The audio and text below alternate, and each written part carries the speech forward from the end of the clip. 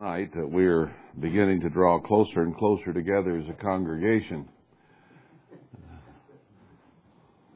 We had a wonderful feed down at the Vincent's house last night, and the sun was up and it was nice and pleasant out there. No wind blowing, no mosquitoes, no humidity, just pretty nice. And everybody was sitting way back so everybody could have a chair. And then as evening came on, we all drew closer and closer together. Everybody trying to get close to the fire.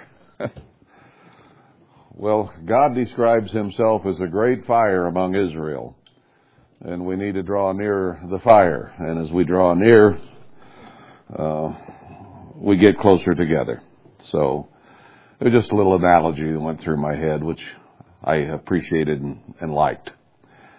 Anyway, we wound up in 1 Kings somehow yesterday, and there's still much more to learn here, so I want to go back there.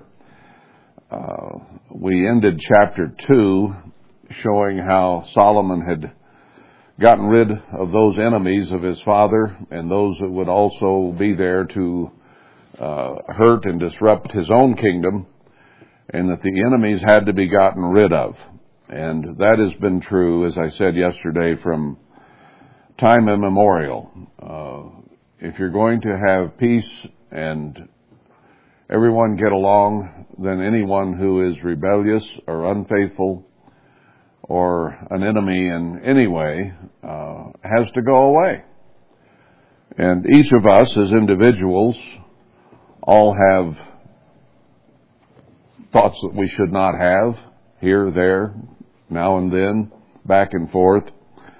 And we all have to get all rebellion against God and against what he is doing and his work even here on the earth and its leaders out of our minds. Now, I say that because God intends to have peace throughout all eternity in all the universe. And therefore, any who will not wholeheartedly get rid of any rebellion, of anything against God or his kingdom or his people, cannot be there. They'll simply be burned up and go away. So that there can be peace and happiness and joy everywhere. And you and I have been blessed in one way and cursed in another way with a carnal human mind that is contrary to God by nature. It does not want to serve God. Now, I say a blessing and a cursing. It's a blessing in the sense that he gave it to us that we might overcome it and put it aside and not give in to it, so that we can see and understand and know that we don't ever want to rebel against God or go against him in any way. Because this human nature, this mind that we have that is contrary to God, causes us to do and think things that we should not do or think. In the Old Testament, you just couldn't do it. In the New Testament, you're not even supposed to think it. Whatever it is, it's contrary to God. So he put us here with this blessing of a carnal mind. Have you ever thought of the way your mind works as a blessing? It is a blessing in that over time we come to recognize that this is not the way to go. That's the purpose. Satan had a beautiful mind, and he let it become slowly deteriorated until rebellion came, and dissatisfaction came, and frustration came, and his life was no longer beautiful and wonderful, nor was the life of those around him, a third of the angels. They began to be polluted, and over time they came out in total rebellion, because a little bitterness will grow and grow and grow until it consumes you. That's what happened to Esau. He got a little bit bitter. And then it got worse and worse and worse as time went by. And bitterness is probably, and Herbert Armstrong said this frequently, and I think he was right. Bitterness is the hardest thing there is to overcome. It just is. Once you get that kind and that level of anger that you turn bitter, it's just almost impossible to expunge that from your mind and your emotions. So that's why we have the warning there in Hebrews 12, not to get bitter as Esau did. You know, there are different tastes in food and drink, and we like sweet sometimes, we like sour sometimes. Bitter is something that's hard to get used to. We don't like a bitter taste. And once you get something in your mouth that tastes bitter, it takes quite a bit to get that taste out of your mouth. So it's the same with emotions and attitude. Now, it's a curse at the same time to have the kind of mind we have. God did not give that to Adam and Eve right off the bat. Their mind was pure, it was simple, it understood good, and that's all it understood. That's all it saw. And then when Satan came around, when they partook of his attitude, began in a very small way to rebel, it didn't take long for that mind and attitude to totally change, and now they understood evil. They saw evil, they understood it, and they were not equipped in any way to deal with it. And they didn't deal with it. They accused each other, they accused God, and they were bitter and angry probably for much of the rest of their lives because of what had been and what they lost. And they had trouble getting over that. You don't notice anything in the Bible after their rebellion in the garden that is good about Adam and Eve. You hear the first man, Adam, who sinned. You have that in there. But you don't have good mentioned, because I don't think they led really good lives.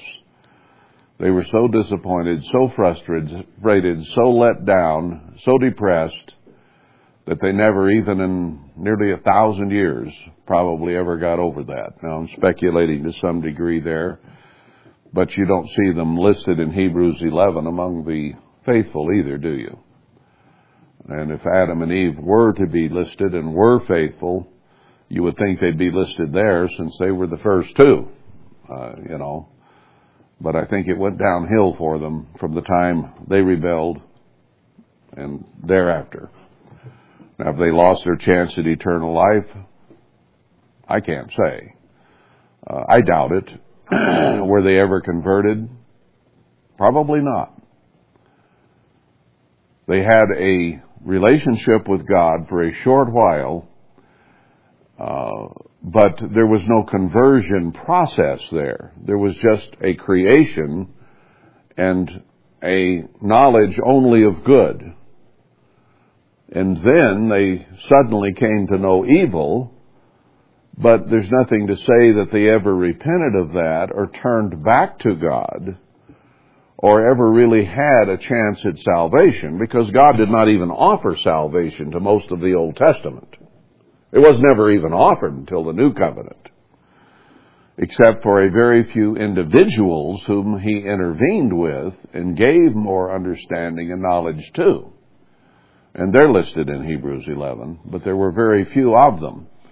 And He did not throw the door open to salvation and eternal life to any and all who would repent and come to Him until Jesus Christ did it with His disciples and on Pentecost there in Acts 2 when the new covenant was instituted.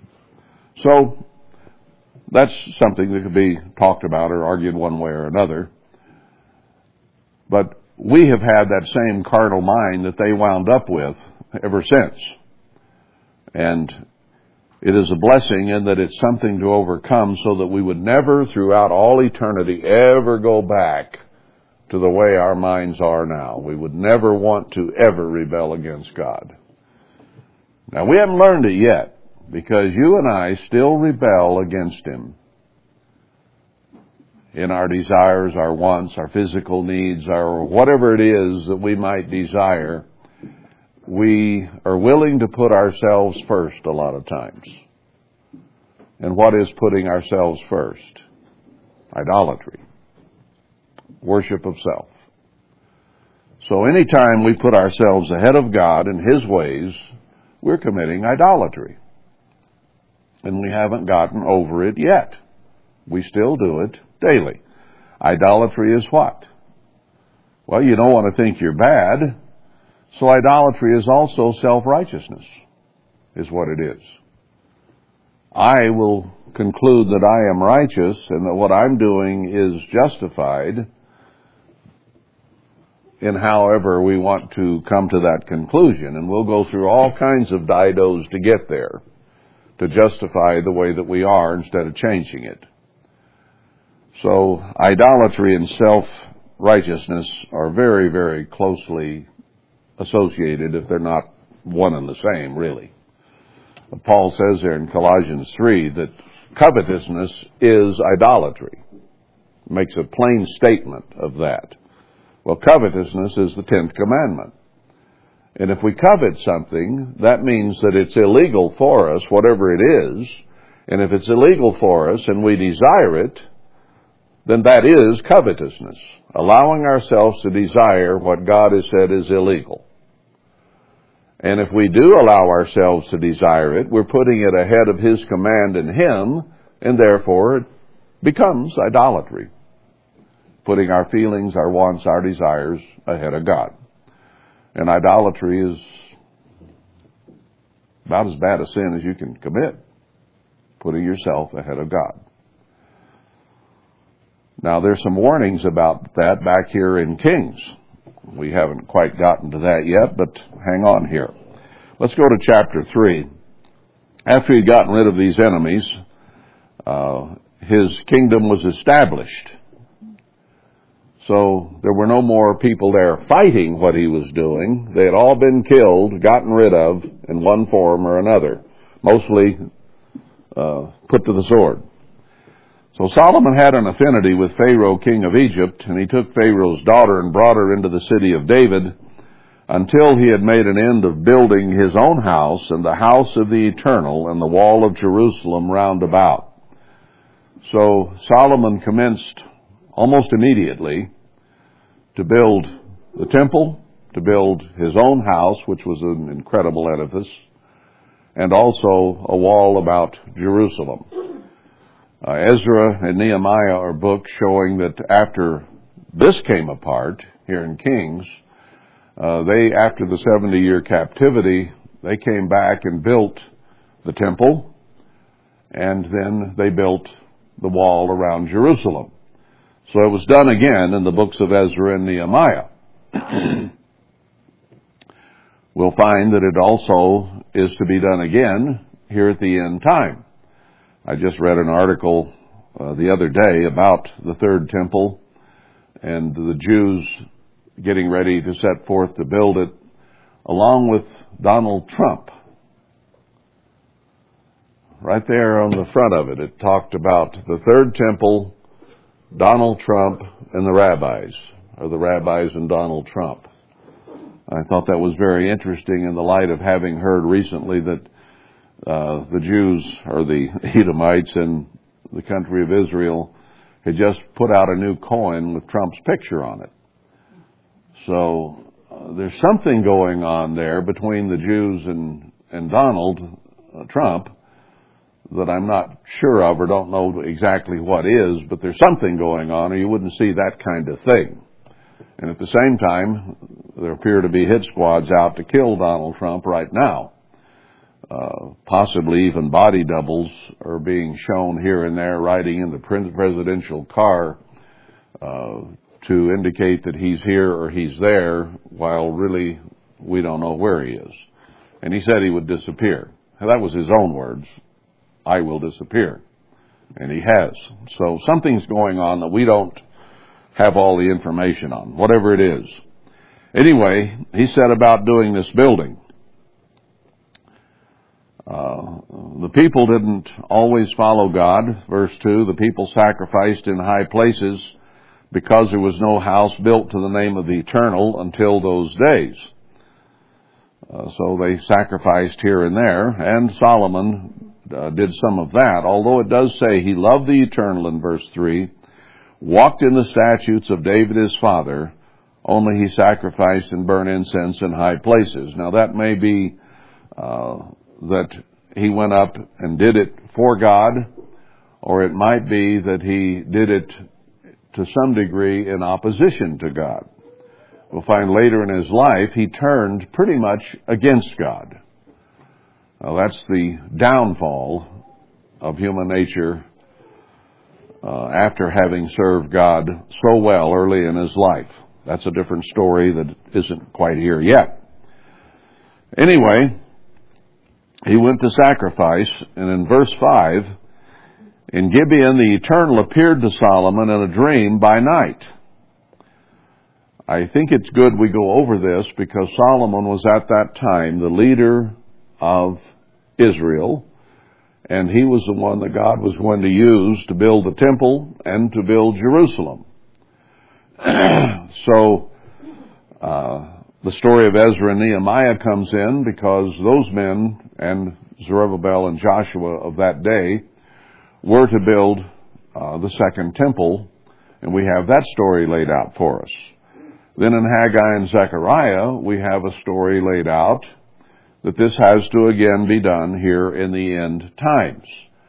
Now, historians and commentators have said that Haggai and Zechariah are just referring back to the Zerubbabel and Joshua that were involved with Ezra and Nehemiah in building the second temple, so that Haggai and Zechariah are just historical books.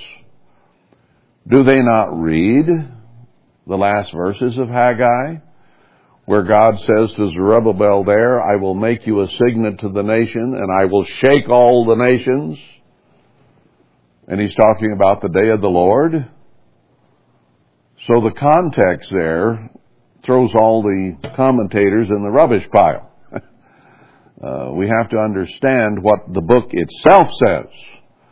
So there is indeed a time here at the end when God is going to rebuild the temple and he's going to build Jerusalem. Now, Daniel 9 is sufficient for that. Daniel 9 is a book that had to be sealed up until the end. Could not be understood till the end. So all the commentaries you want to read about the book of Daniel, you might as well throw them away too. And there in Daniel 9 it says that an order will be given for Jerusalem to be built, and 70 weeks later, having been built, the temple and Jerusalem will be defiled by the beast and the false prophet. And as Isaiah 24 says, which is an end-time prophecy culminating in the return of Christ, we'll have to flee from the temple in Jerusalem to Zion because it is defiled. So it's very clear that this has to be done again. And that's why you and I are going through this right now, is because it is of the moment. It is not ancient history. There is a people that will be gathered together for the very express purpose of building the temple and Jerusalem. And it will also be a physical temple, because Haggai makes it very clear that the people will say, the time has not come to build the temple. And you cannot find anybody who has been a part of the church in this day and age who would say it's not time to build a spiritual temple. I've made this point probably close to 1,000 times now in the last 24 years. But there would be some who would say, we don't need to build a physical temple. There isn't time for that, or it isn't, the Jews are supposed to do that, or whatever reason they got. It isn't the time to do that.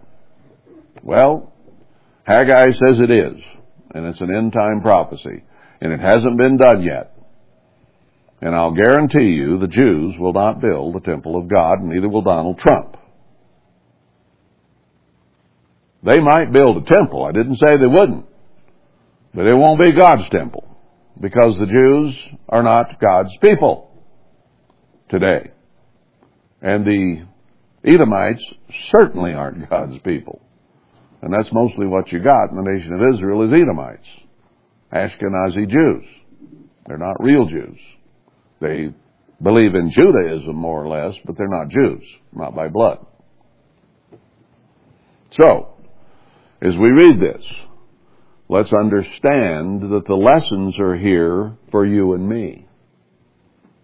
Again, I remind, did not Paul say that the Scriptures were written for those who would live in the end time, those of us upon whom the ends of the world have come? And he thought he was in the ends of the world, but he was mistaken. We are in the ends of the world. But his statement was correct. The Bible is written primarily for the people at the end of the age. Most people, from the time it was written until today, have not understood this book hardly at all.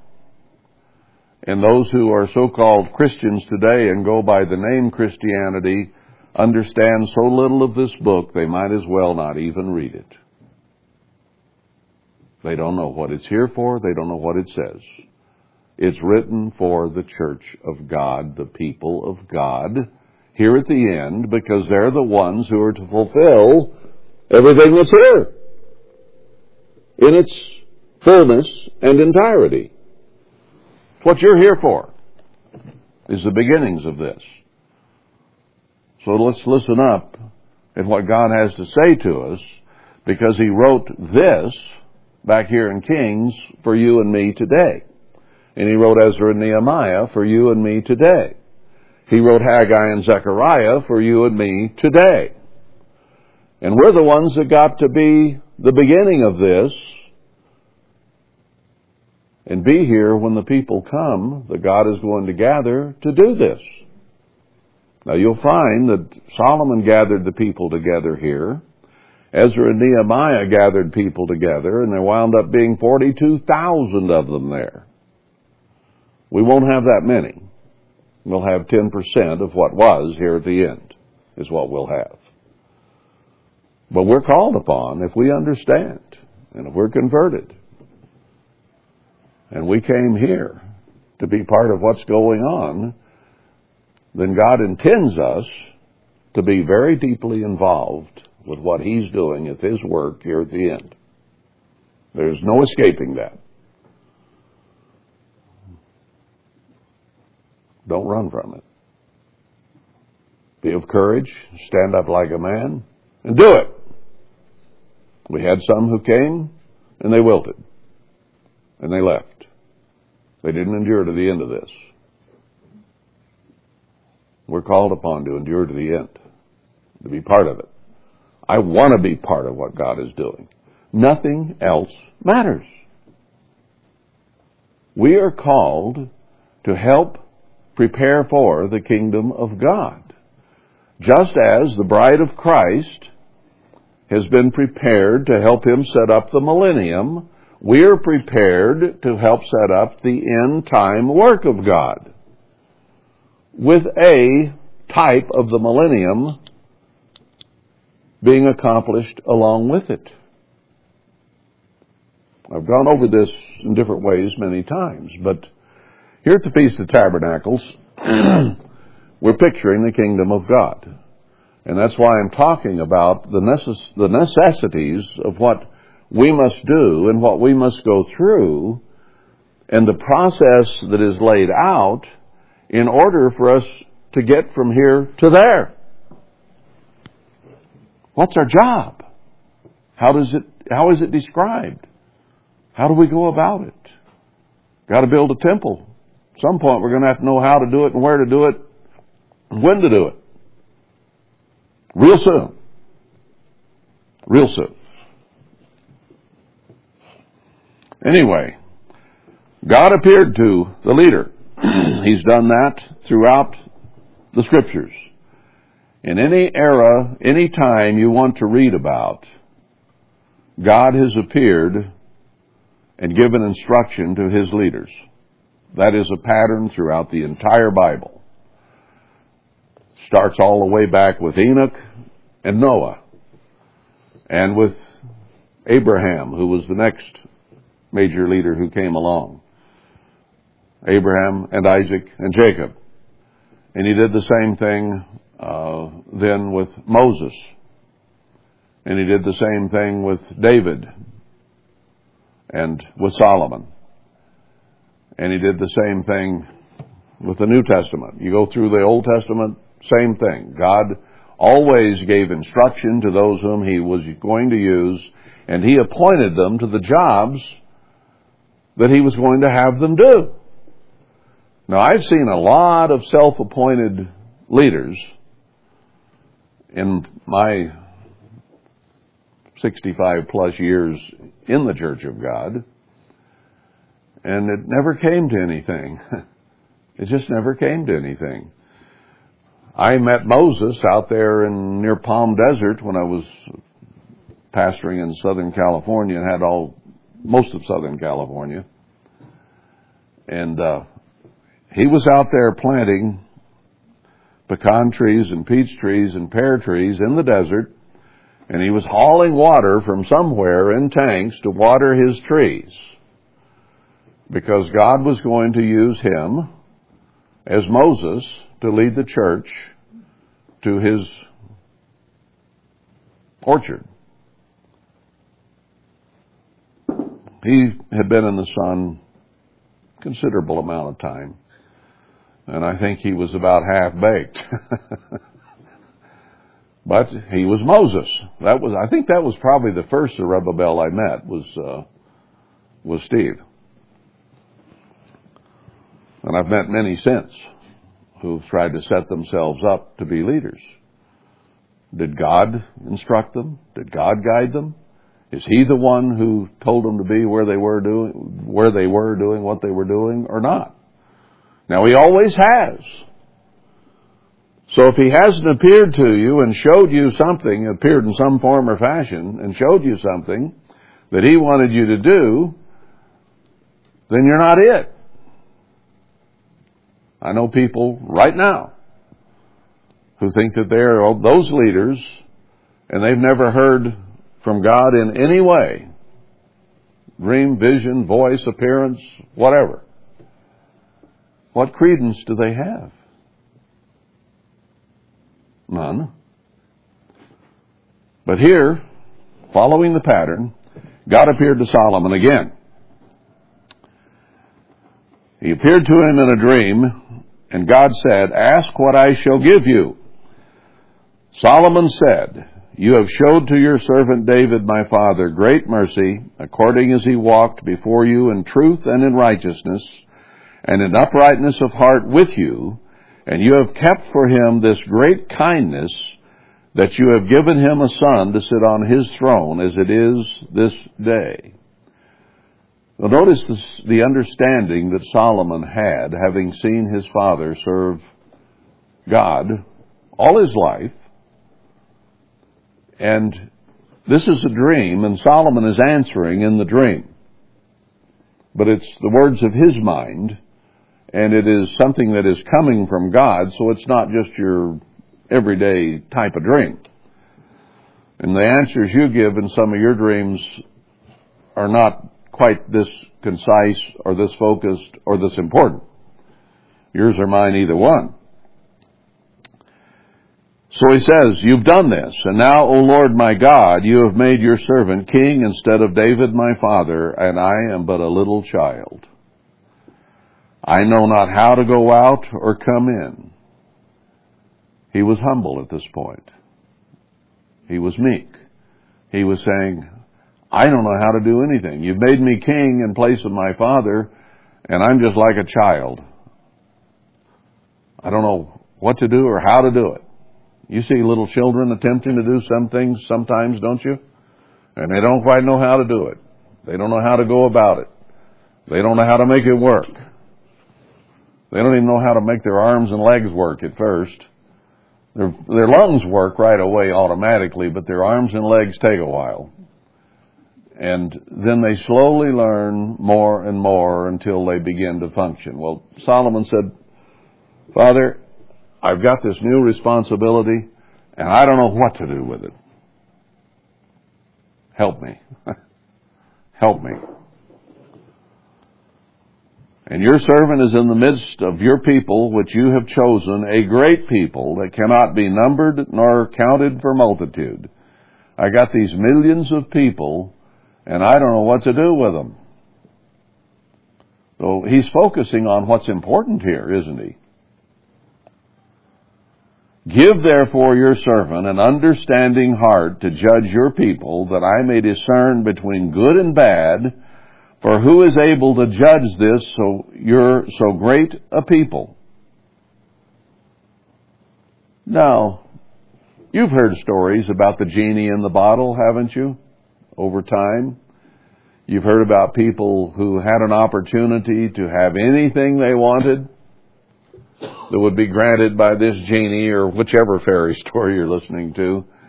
People offered anything they wanted. Is this what they asked? Not generally. They've thought selfishly immediately. I want, I want, I want. Most people you say, oh, you bought a lottery ticket, huh? Okay, you're going to win the lottery. What do you want? Well, I want to use all that money that's coming to me to do something for God.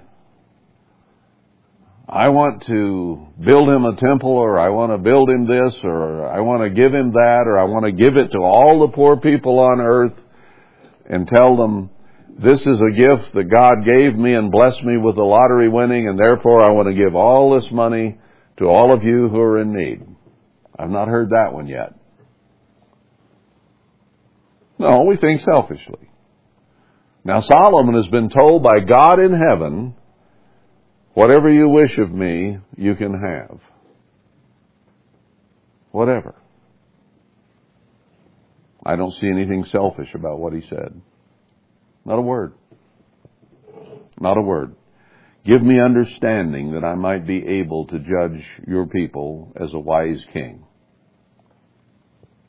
What a request. The speech pleased the Eternal that Solomon had asked this thing. Yeah, he would have been very pleased. He says, God said to him, because you have asked this thing and have not asked for yourself long life, neither have you asked riches for yourself, nor have you asked the life of your enemies for yourself, implied, but have asked for your understanding to discern judgment. Behold, I have done according to your words. Lo, I have given you a wise and an understanding heart, so that there was none like you before you, neither after you shall any arise like you. And I have also given you that which you have not asked, both riches and honor, so that there shall not be any among the kings like to you all your days. So he didn't ask for anything selfishly, and God gave him the thing he did ask for, which was very important. And he said, I'm also going to give you all those things that other people would have asked for, just because you had such a wonderful attitude and were selfless. What an attitude God had to work with there. Selfless. I want to give and help others, and I want to understand how to help these people. Incredible attitude. What do our leaders do? Well, once they get elected to Congress, they immediately begin to listen to everybody that wants to pay them to pass this law or that law. They want some money from the Chinese or the Russians to sell off secrets of our government. They begin to enrich themselves, is what they do, because they're selfish to the core, and they could care less about you and me.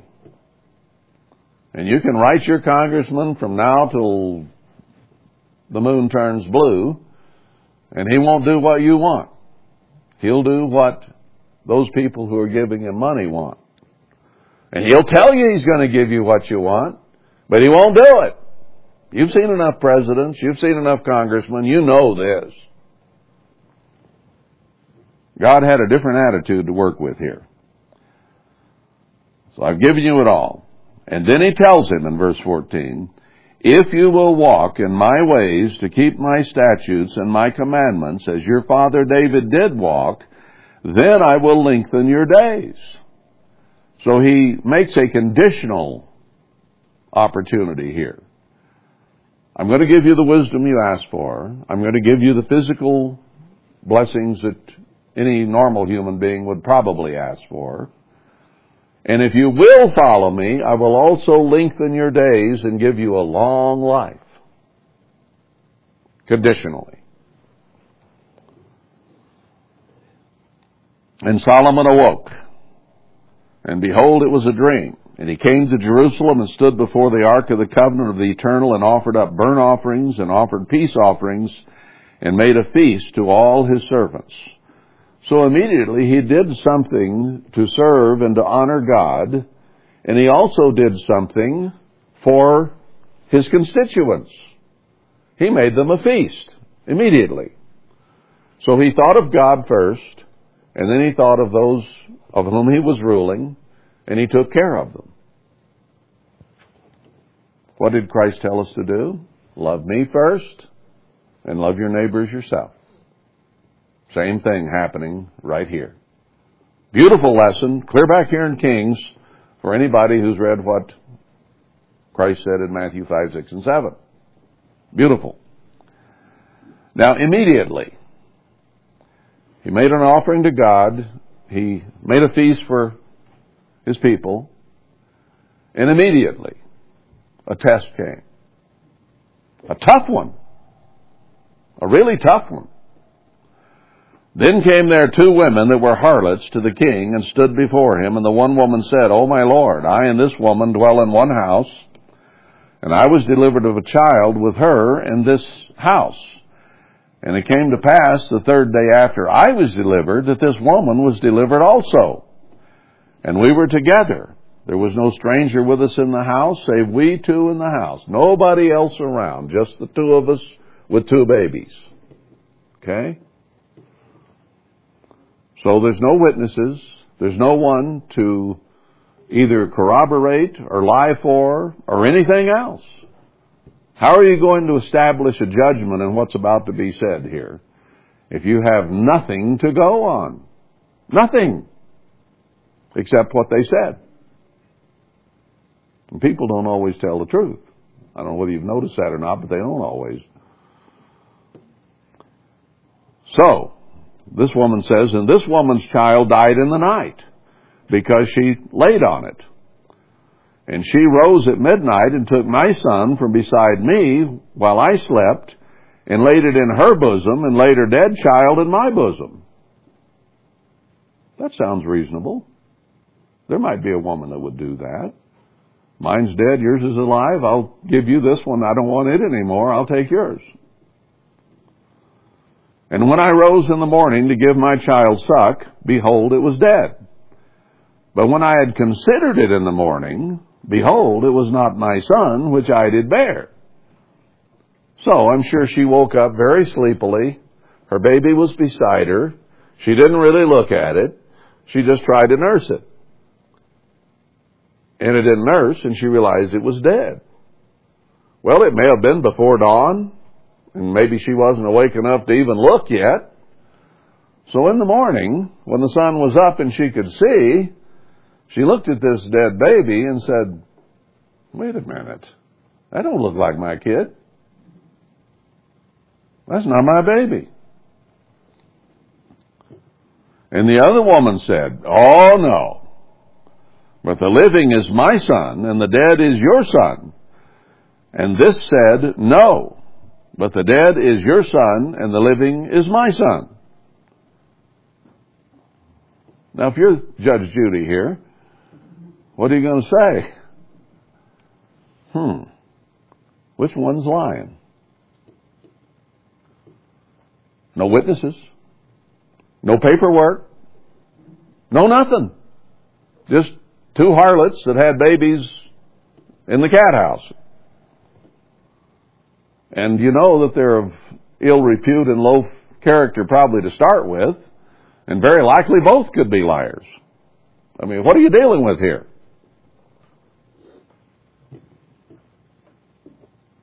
I'm stumped. Are you? I mean, I would have been. You would have been too. Now what do I do? Of course, you know the rest of the story. But had this scenario occurred anywhere, any time, with most judges, they would have been at a loss. Then said the king, the one says, this is my son that lives, and your son is dead. And the other says, no, but your son is dead, and my son is the living. So he rehearsed all the information he had. That was all he had. One says this, one says that. Then what does he say? I've never heard a judge say this in my life. Bring me a sword. How long did it take him to come up with a solution? Not very long. He rehearsed the case, about 2 sentences, and said, bring me a sword. Already had it all figured out. And they brought a sword. And the king said, divide the living child in 2, and give half to one and half to the other. Well, that makes a certain amount of logic. Just split it between the 2. I can't tell who's lying and who's not. Let's just split it. Then spoke the woman whose the living child was to the king, for her emotions, her bowels, her insides yearned upon her son. And she said, O my Lord, give her the living child, and in no wise slay it. But the other said, go ahead and kill it, divide it. She didn't have the same kind of love for it, obviously. Then the king answered and said, give her the living child, and in no wise slay it. She is the mother thereof. Simple. Got to the truth just like that. Bang. How often have you even tried with your children to get to the truth of the matter?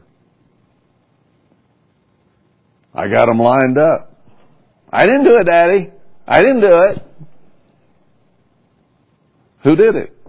Well, it was done, but nobody did it. Have you ever faced that one? Nobody did it. Well, let's see. I think I got a solution here. Since it happened and nobody did it, I guess we're just going to have to paddle you all. And somewhere along there, the story begins to break. You know? Well, this king had all kinds of incredible wisdom granted from God that he would not have had on his own. Can God help you? Do you have a relationship with God? Have you been called personally and individually by God? Now, I said something earlier about leadership from God and how he had always worked with his leaders throughout history in some form or fashion so that they knew what he intended and what he wanted them to do. Now, I didn't take it a step further until now. No man can come except the Father draw him. No one can be called and converted without the Spirit of God being with them and opening their minds, which is a carnal mind contrary to him, and making that mind begin to change and turn to God and want to serve God. And once it does, he can begin to work with that mind and begin to change it and make it come into compliance with his ways and who he is and what he is. And you can't do it on your own. He does say, seek and you will find. So we can put forth an effort to find God And He'll look down and say, you can't find me on your own. Therefore, I will open your mind and begin to show you who I really am. So the truth of the matter is, if you're converted, if you have God's Spirit, God has been working with you as an individual in the same way He worked with Noah or Solomon or David or Abraham or Paul or John or James. He's working with you in the same way because He wants you to be a leader.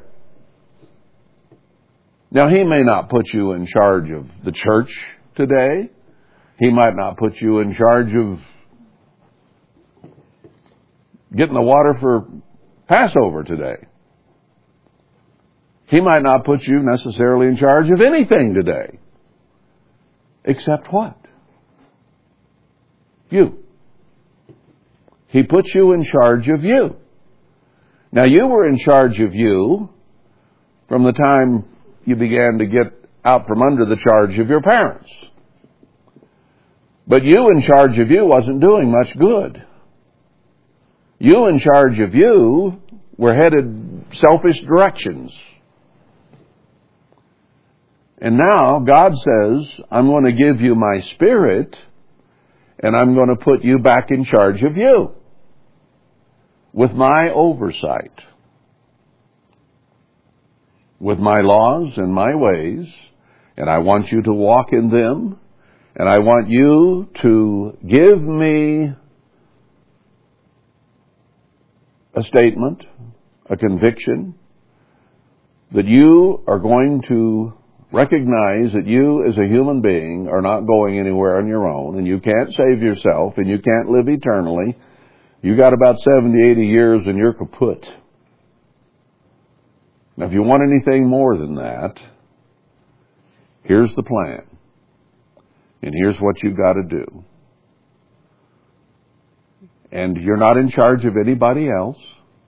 You're just in charge of yourself. Work out your own salvation with fear and trembling. Be as Solomon was, who said, I'm like a child. I don't know how to come in and how to go out. Help me, God, to live according to your will and your ways and your purpose. Keep Satan from me and help me to turn to you with all my heart. So, He has worked directly with every one of us. And that's why we're here. It's because He opened our mind and He is converting us. I've said before and I'll say it again. None of us are converted. We are in the process of being converted. We're partially converted. We got to be converted from being absolute, selfish, carnal human beings opposed to God to beginning to change and begin to want to serve God from His Spirit and putting aside our human nature and not giving in to our carnal wants and desires and appetites and so on, but serving Him instead. And that's a tough process to learn, and it is a slow process to learn. If you haven't noticed, human beings change pretty slowly. You can pray, you can study, you can work at, but you don't become perfect overnight. You don't become obedient and in all the right attitudes overnight. And if you do get in the right attitude, it's only a small amount of time till you slip into a bad one again. Because that's just how we are.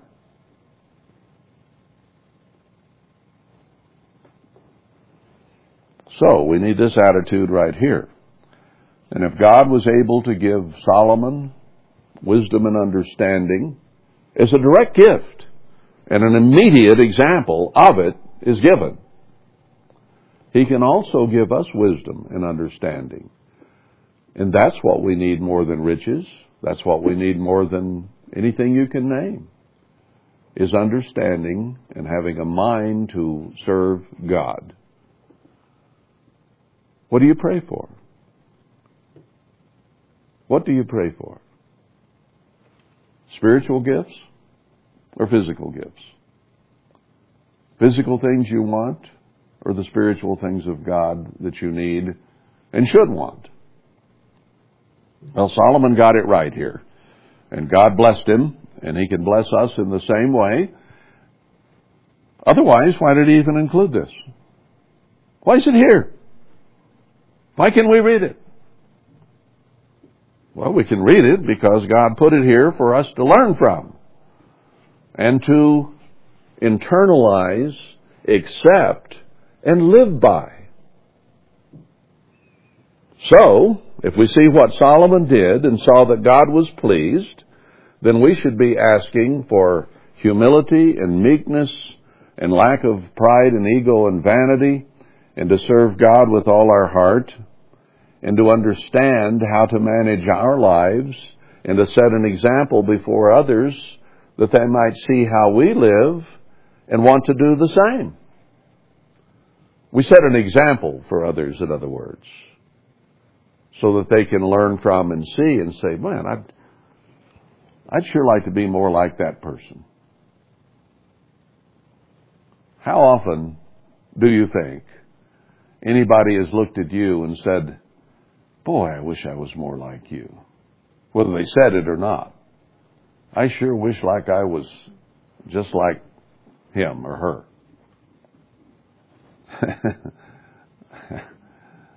I'm trying to think of an example, and I can't think of anybody that would have said that to me. And you probably can't think of too many that have said that of you. Oh, maybe your kid, when I want to be just like Daddy. But he gets over it. He gets over it pretty quick, about 13, 14, 15. I don't want to be like Daddy. Your little girls. I want to be just like Mommy. I want to cook and I want to do that. I'll be just like Mommy. Now you get a girl that's 14 or older, or 40, and you say, you're just like your mother. Oh boy, them's fighting words in most cases. Don't want to be my mother. I want to be me. I got over that pretty quick. So the instances of people saying, I want to be like you, are pretty rare. But we look at Christ himself and how he walked, and we would like to be just like he was. We're not very converted if we don't have that in our mind. I want to be like he was. And then we have all these scriptures that say, walk as he walked and think as he thought. And we're supposed to be just like him. But you know what?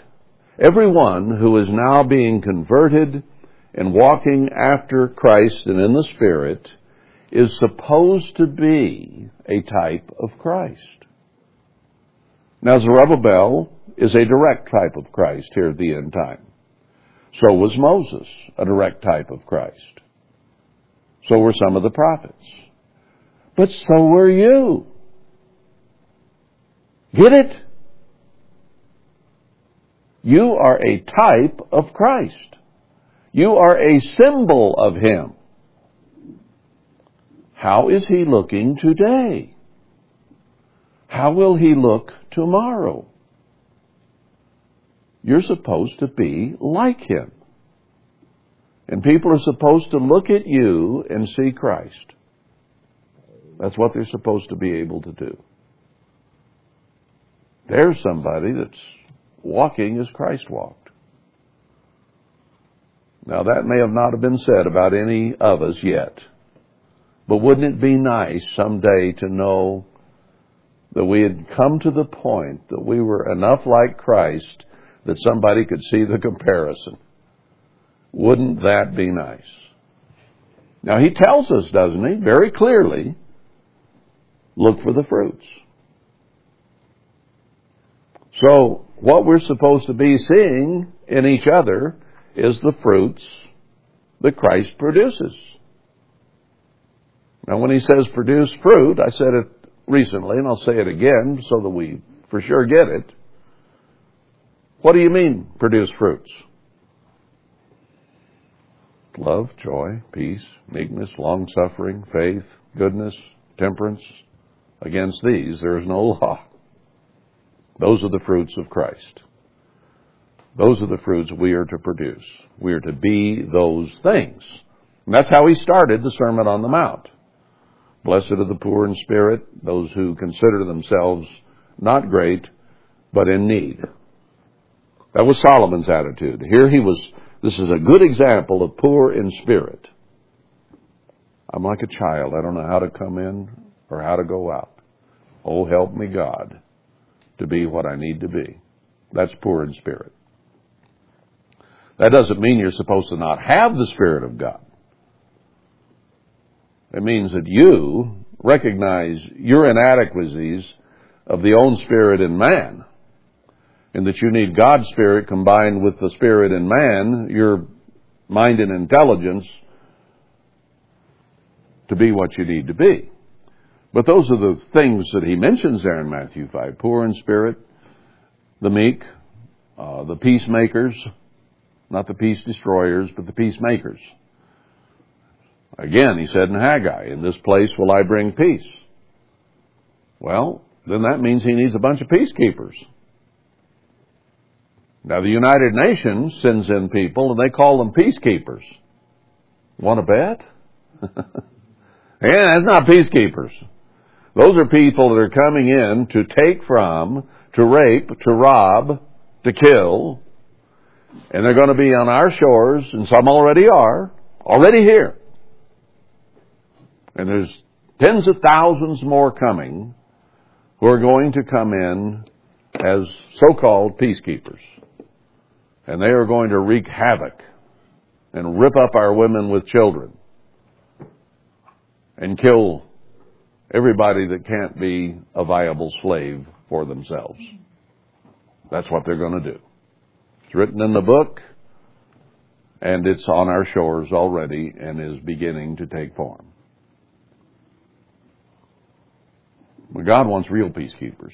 He wants people who will help create peace within the body so that the body parts all get along well together. That's what he's looking for. That's a fruit of the Spirit of God, is somebody who will make peace. Peace never comes on its own. Well, yeah, death creates peace. But among human beings, strife, argument, hate, adversity, disagreement are just natural everyday things. And if peace is going to be made, it has to be manufactured. Somebody has to back off, swallow their pride, quit defending themselves, concede, accept, love somebody else. And he says that if you love somebody and do good to them, this melts them and helps them then to come to accept you and like you, to love you ultimately. Pour burning coals of fire upon their head, I think is the expression. In other words, they've got this attitude and you are nice to them. Sometimes they'll fight that. Trying to be nice to me, what do you want? I already know you don't like me, but quit trying to be nice to me. I see through that. Well, maybe you do see through that, and maybe you don't. Maybe you didn't understand their motives in the first place, and maybe then when they try to be good to you, you still don't understand their motives. Maybe they really would like to make peace. Maybe they're willing to do what's necessary to achieve it. And you're going to sit there and say, no. Get away from me. No anything to do with you. Well, keep doing good. And you know what that does? That's burning coals on their evil mind and conscience. But until we come to the point that we begin to realize, maybe they're not entirely the problem. Maybe I could be part of the problem. Because most of the time what I see is people say, You're the problem. We've all seen that. You got the pointed finger. And then we'll say, yeah, but there's 3 or 4 pointed back at you and you're pointing one at them. But we don't pay attention to that. Because when we're angry or upset or emotional about something, they're the problem. And as long as you maintain that attitude, the problem will never go away. Now, I don't like problems, do you? I don't like feelings of anger or animosity or hate or any of those feelings when I see it with other people or when I see it in a relationship with me, either one. Because it's just not fun. It destroys the peace. You know, I don't mind a lot of noise from children if it's happy noise. Happy noise I can take. They're playing together and they're yelling and shouting and smiling and getting along and having a good time. I'm good. I can handle this. But when I hear, yeah, to me that's a rending sound. I don't like it. He hit me. No, you hit me first. You know what I'm talking about. I could go on and on with that. I don't like it. Shut that kid up. If it's my kid, I shut him up. If somebody else's kid, I think, oh my. Do something. You're going to put up with that? You're going to live with that? I don't want to live with that. I refuse to live with that. When I heard that kind of noise, I put a stop to it. One way or another. And sometimes it was painful to the kids. But if you're going to make that kind of noise, you're going to make more of it. Because I am going to administer something that will create more of that kind of sound. And then I'm going to let you cry for a little while. And then I tell you, okay, that's enough. Now, hush. And you keep wailing. Then I'm going to give you something else to cry about. And pretty soon, you're going to get to the point that you submit to my will instead of me to yours. I will not be ruled by children. Children's lives should center around their parents, not the parents around the children. God is the Father, and our lives center around Him. That's the way it's supposed to be. And anything other than that is confusion. Now, you can read psychology books, and all these people out in the world are going to tell you, oh, don't hurt his little psyche or his little rear end. And they don't have a clue what they're talking about. I have seen a whole generation of Spock babies grow up to become hippies and rebels and worthless human beings. And if you follow the psychologists of this world, that's what you're going to have. That is the fruit of that kind of thinking. This is the book where God says, I chasten every son whom I love, and I'll make it hurt. You know, parents say, well, the Bible says I ought to spank them, so that helped. That helped a lot. No. That helped. Ouch. That hurt. Got to hurt. They got to learn something from it. You know, if a love pat on the bottom and a anger pat or a chastening pat feel exactly the same, that poor kid's confused. Was that love or hate? It didn't hurt. Must have been okay.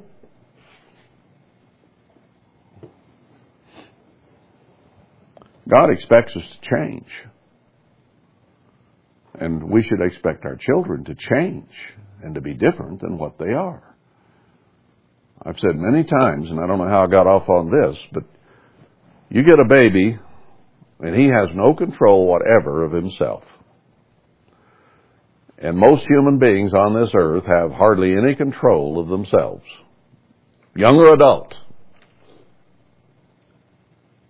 And your job, your responsibility as a parent, is to teach that child who has no control to control himself. Now you can be an ogre and try to control that child too much, with too much punishment, with too much discipline, because you're not teaching him to control himself, you're controlling him yourself. Now that doesn't work either. Because if you're doing all the controlling, then he'll never learn self-control. And if he gets out from under your control, he'll fall in a heap. Because you weren't there to make him do it. So don't think that by giving too much discipline, you're going to accomplish your purpose. You won't. Because he never learns self-control. Your job is to teach him to control himself. And you use various forms of discipline to help him see that if I do this, and I don't control, I was told to do this, and I didn't control myself, then I feel pain. Next time I'll control myself. See, he's learning to control himself. And as they grow, you take more and more control away as they learn to control themselves, and hopefully by the time they reach age 20, they will have self-control. Some people try to control them when they're still 40 or 50 years old. No. They should have learned self-control from you sooner than that. It's not their problem at that point, it's your problem. Because you tried to exert your control over them, and you still want to control them. Now God says when they're 20, not 18, but 20, is when He recognizes them as an adult. And you're supposed to, by then, take hands off and let them live their life and control themselves.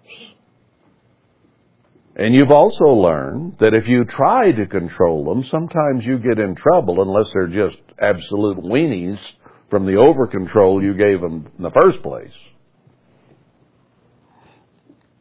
That they'll rebel against that control.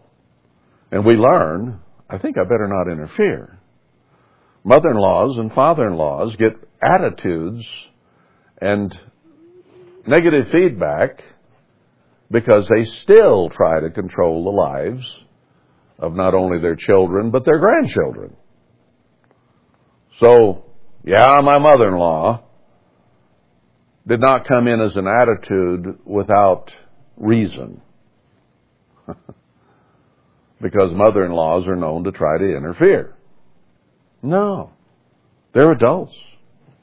They got to live their own lives. Hands off. You should have taught them to control themselves when you had hands on, and you didn't. And now they can't control themselves. So it's your problem, not theirs. Now let them alone, and maybe by hard knocks, they'll learn to control themselves sooner or later. Be there in case they decide to come to you and say, hey, Dad, what should I do? Or, hey, Mom, what should I do? Then very carefully and guardedly give them advice. But don't take it as an opportunity to tell them everything you've been holding up for the last 10 years that you've got to get said now. Because you'll probably never get asked again. You know, we got to learn wisdom. Solomon was given wisdom. So we ask God for understanding and guidance and help in how to manage a kingdom, how to manage ourselves, how to manage our children. Now, God has an answer for every one of those things in this book. There is no part of life, any part of life, that he doesn't discuss in this book. And he is the one who knows the right formula. Worldly psychologists don't have a clue. You should throw every one of those books in the trash and never dig it out again or buy another one. They don't know God, and they don't know God's way. And they'll feed you a bunch of crap that sounds good to you. But the ends thereof are the ways of death. And that's a fact. This is where you learn it all. I mean, you can go to the Song of Songs and it tells you all about your sex life. Gives you everything you need to know about it. Right there in one little book. As a type between Christ and His bride. And how they should react to each other, even a physical relationship and marriage. There are other little clues here and there, but boy, that one's raw. I mean, that just puts it all out there. Any questions you got, pretty well answers them right there. If you're paying attention to what it's saying. So there's nothing in human experience or life that you don't find an answer for in this book. It is God's instruction book for life, is what it is. Now, Solomon didn't have much of the Bible. He just had what Moses has written. But that's what he was to go to, and it's what God told him to go to. And He told him to serve me and do it my way, and everything will be okay. So whatever the subject might be in life, if you need an answer, this is where you go. Has all of them. There's nothing that is not answered here. And even if you put all the scriptures together, a balance in the whole thing. Yeah? There's discipline in here. And if that's the only ones you read, you'll probably give too much of it. But then if you read about mercy and love and forgiveness and some of those things, that will temper that.